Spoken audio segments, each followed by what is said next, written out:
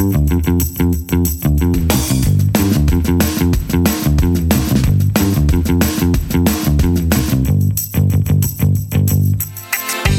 to Weekly Grooves. My name is Tim Houlihan. And I'm Kurt Nelson. Each week, Weekly Grooves picks a current article or news topic, and we explore it through a behavioral science lens. We dig in to help you understand the psychology behind the headlines. The specific topic that spurs us to this conversation is current, but the insights, they are timeless. Okay. So this week, I was intrigued by an article written by Megan Brennan and put out by Gallup called Americans, Face Mask Usage Varies Greatly by Demographics. We all know that face mask use in public to stop the spread of the coronavirus has become a politicized issue that goes beyond the facts. But this article took an in-depth look at the breakdown of usage of those masks by demographics. So we're going to look at some of those demographic statistics and then try to understand some of the psychology behind why they might differ. Why are some people feeling as if they don't have to wear a mask, or that wearing a mask makes you feel like you're a sheep, while others wear a mask without hesitation and can't understand why anyone else has a problem with it? Right. So let's look at what the article said. So the article pointed out so first off, Gallup has been measuring U.S. adults' use of face masks since early April. And they found that nearly 9 out of 10 say that they have used one in the past. So the vast majority of people have used them. However, there's a big percentage of people that currently aren't using them or using them regularly. And I think the big piece here is that right now, roughly looking at the overall demographics, that there are 44% that say they always use masks. 28% say it's very often. So that's 72% that say they very often or always use masks. But there are 14% who say they never use masks and 4% who rarely use masks. So that's 18%, which is better than I had thought it would be. But it's still 1 out of 5 people not wearing a mask. Yeah. But as you said, Kurt, when we first started talking about this, maybe the important data is down in the demographics. Mm-hmm. Right? That if we start looking at male versus female, party identity, there's some really interesting aspects in there. And the thing that struck me first was gender, and how between men and women, men either always or very often are in like the 55% category when it comes to wearing a mask. But women, 81% say that they always or very often wear a mask. So women are very, very different than men when it comes to wearing a mask. Right. And on the opposite side of never wearing the mask, males are at 20% saying never, whereas females are only 8%. And if you look at that, there's some other interesting pieces. We'll get to the political identification because I think that's the key one. We'll hold that off for a while. But there's regional differences. There's regional differences between the Northeast, the South, the West, the Midwest, with the Northeast and the South being at 54% always wearing in the Northeast, 47% in the South, West having 42%, but the Midwest is 33%. And has the largest never wearing, which is around 23%. So the area of the country that we live in, Tim.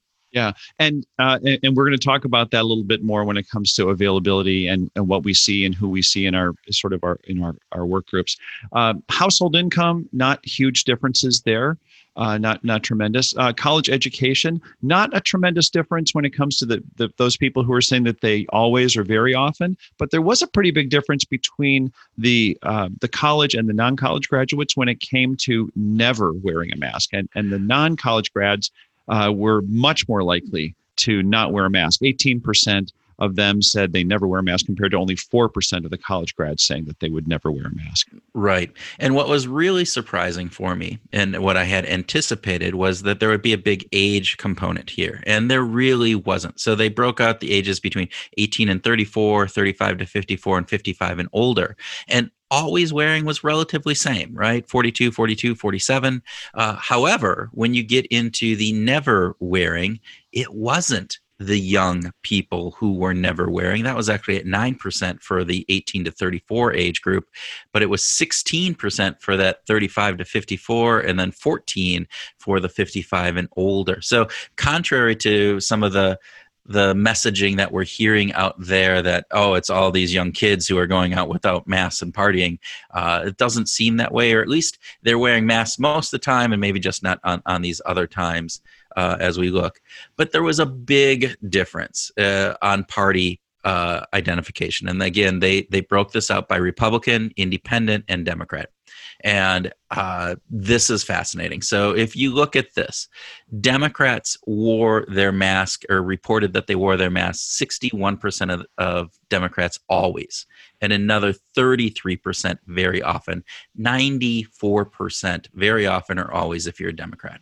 Right? Independents, it was 41 and 27 on those two measures. And Republican, it was 24% said they always, and 22% saying they very often.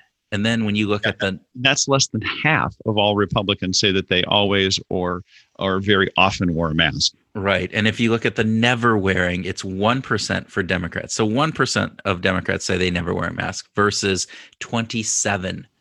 Almost 1 out of 3 Republicans say they never, ever wear a mask. And it's 18% for independents, almost 1 out of 5.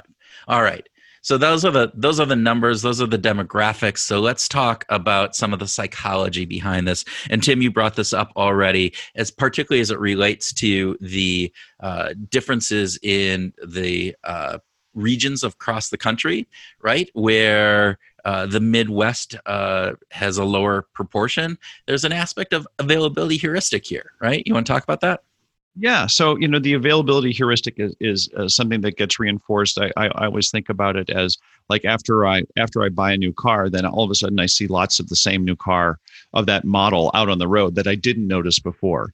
And it's because now I'm more sensitized to it. It's available to me. And when we think about in my own life, if I don't know anybody who has gotten the virus, gotten sick, or died, then it's just not that important to me.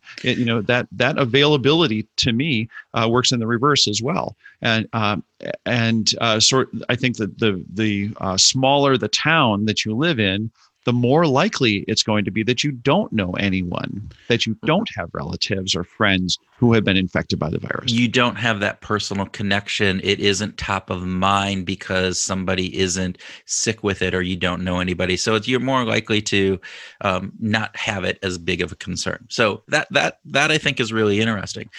So we didn't talk a lot of, we said income wasn't a big thing, but there was a slight increase in income for people under 36,000 who said they always would wear a mask. And there's something about health impact perceptions there, where we think about this from the perception of, hey, if I am poor and I get sick, this is going to have a huge impact on my income, or potential huge impact. And so there's some of those aspects that are playing out, but again, not that much. I think one of the bigger pieces of this, and this is something that we've talked about, is there is this aspect of reactance. And reactance is this idea that when something is taken away from us that we consider to be a freedom, to be a something that we hold dear and true to us, that we will have a reactance to that, to just push away, even if it's for our better interest, right, that we will do it not. And again, I've used this example in the past of, I had dental work done and I couldn't eat popcorn. And now because I couldn't eat popcorn, I really wanted to eat popcorn, even though I don't like popcorn that much. You get that feeling, right? It's this idea that something's being taken away, it becomes much more valuable. And so there has been this whole element of this individualistic, freedom-loving, patriotic aspect within America, where people are feeling like a mask is a affront to their personal freedom, that by mandating wearing masks, you are somehow restricting my ability to make a choice, and that it's a really huge inconvenience and ticks at my liberties. Yeah. Well, this is, to me, is like the myth of individualism.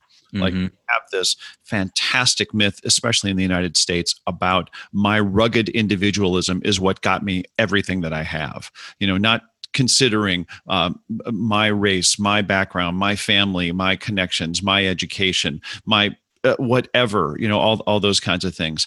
And it's a really limiting thing as far as I'm concerned, that we get caught up in this myth of individualism. And by the way, how long has it been? 35 or 40 years since we've had seatbelt laws, and people railed against seatbelt laws when they came out saying, you're taking away my individual freedom so that if I want to get killed in a car accident, it's okay. It's like, well, actually it impacts other people though too. So. Well, and it's smoking laws, right? Smoking inside buildings, various different things.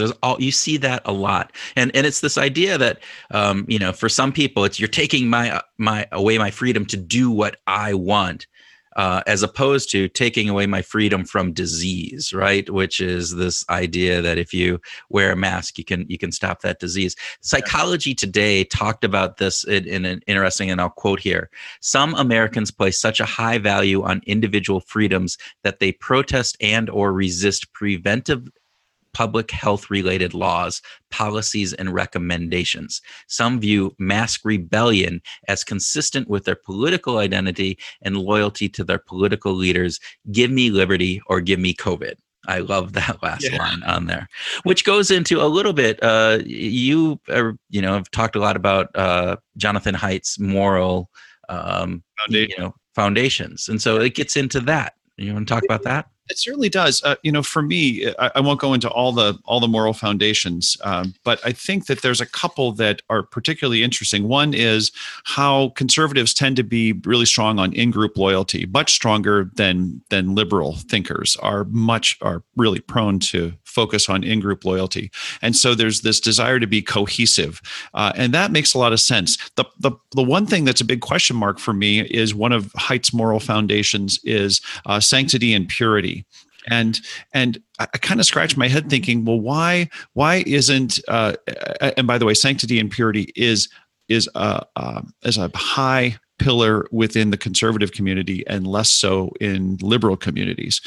And germs and those disgusting kind of things, but are more repulsive for conservatives in general than for more liberal thinking people. Yeah, and there's a moralizing around that. You know, that you're not keeping you're impinging on my moral purity, and it just strikes me as odd that we don't have more of an uprising from the conservative community that this is a virus that you should be keeping away from me, right? That from a purity and sanctity perspective, it's not it's something that could impact me negatively, but it's big of a deal. But I think it's interesting because conservatives also are higher on the authority respect component. And so that gets into this. And Jonathan Haidt actually noted, he said, the most important things for human are, in order, A, unite as a tribe, B, fight other tribes, and C, let the tribe blind us from the truth, right? And that seems like it's going in. Yeah. Which leads me to my next piece, again, on this political side of this, is this messenger effect. Right? We've talked with Jez Groom on this in regards to, we listen to those messengers that we believe in. And so the messages that are coming from the conservative, the Republican standpoint are very different than the messages that are coming from the Democratic standpoint. Yeah, Steve Martin and Joe Marks on the messenger effect. Sorry, wrong group. Those guys did a great job on pulling this out, and it's interesting that I saw recently that a conservative news outlet was focusing on a 2015 study on cloth masks versus medical masks for healthcare workers in protecting them, and the way that the conservative news media spun it was saying eventually the study gets to the conclusions, and they said that for healthcare workers, they recommended that cloth masks are not that effective at protecting the healthcare workers. But this has never been part of the talking points from any of the CDC communication. It's about protecting other people. Well, let's just call it, that was Laura Ingraham, right? So, let's call it out, right? There's that part of this. And yes, that message, they're trying to convey that this message is, if you look at President Trump, he just wore a face mask for the first time, and it was a big deal. It was like newsworthy that he wore a mask, and we're already in, July of this pandemic, and masks have been, not been recommended for months now. Now, this gets into some mixed messaging too, and different things, because at the beginning it wasn't, and it was partly because of what you just said, is masks weren't seen as being able to protect me, particularly cloth masks, and there was this idea of N95 masks were needed for the healthcare workers who were going to be in there, and we didn't want to overrun the supply. It was but then the science changed, or we learned more, and we realized that, hey, part of this transmission isn't only about me catching it, but it's about me, because I could be asymptomatic in this, transmitting it. And so because I don't have any symptoms, but I could still be a transmitter of this disease of coronavirus, that a cloth mask does a really good job of protecting others if I do have it. Yeah, absolutely. All right. So I think with that, let's wrap this up. Okay. So wearing cloth masks has been shown to significantly reduce the spread of coronavirus between people and can significantly reduce the spread of this pandemic. Yet there are significant number of Americans who refuse to wear masks, 1 in 5, and we tried to understand why. Yeah, there's a number of psychological reasons why people may choose not to wear a mask, including the reactants, availability heuristics, motivated reasoning, the messenger effect, just to name a few. Yeah. And additionally, there's an aspect of moral foundations that Tim talked about that have impacted the political differences into why people may or may not be wearing a mask, particularly on that political divide. There's also been missteps by our leaders in communication of this, both our political and our scientific leaders, with mixed and confusing messages about wearing masks and about the health benefits of mask wearing. And this has led to people anchoring in or thinking that this could be fake news, and more willing to maybe listen to some of those strange and weird conspiracy theories that are out there. Wearing mask is dangerous, keeps the oxygen from getting in. It's a way of controlling us. It goes to the sheep aspect that we talked about. Some of it's a little silly for me, but this wraps up this episode of Weekly Grooves, and we appreciate you listening and hope that you enjoyed it and found it useful. If you did like it, please share it with a friend, leave us a review, and right now, go out and have a great week.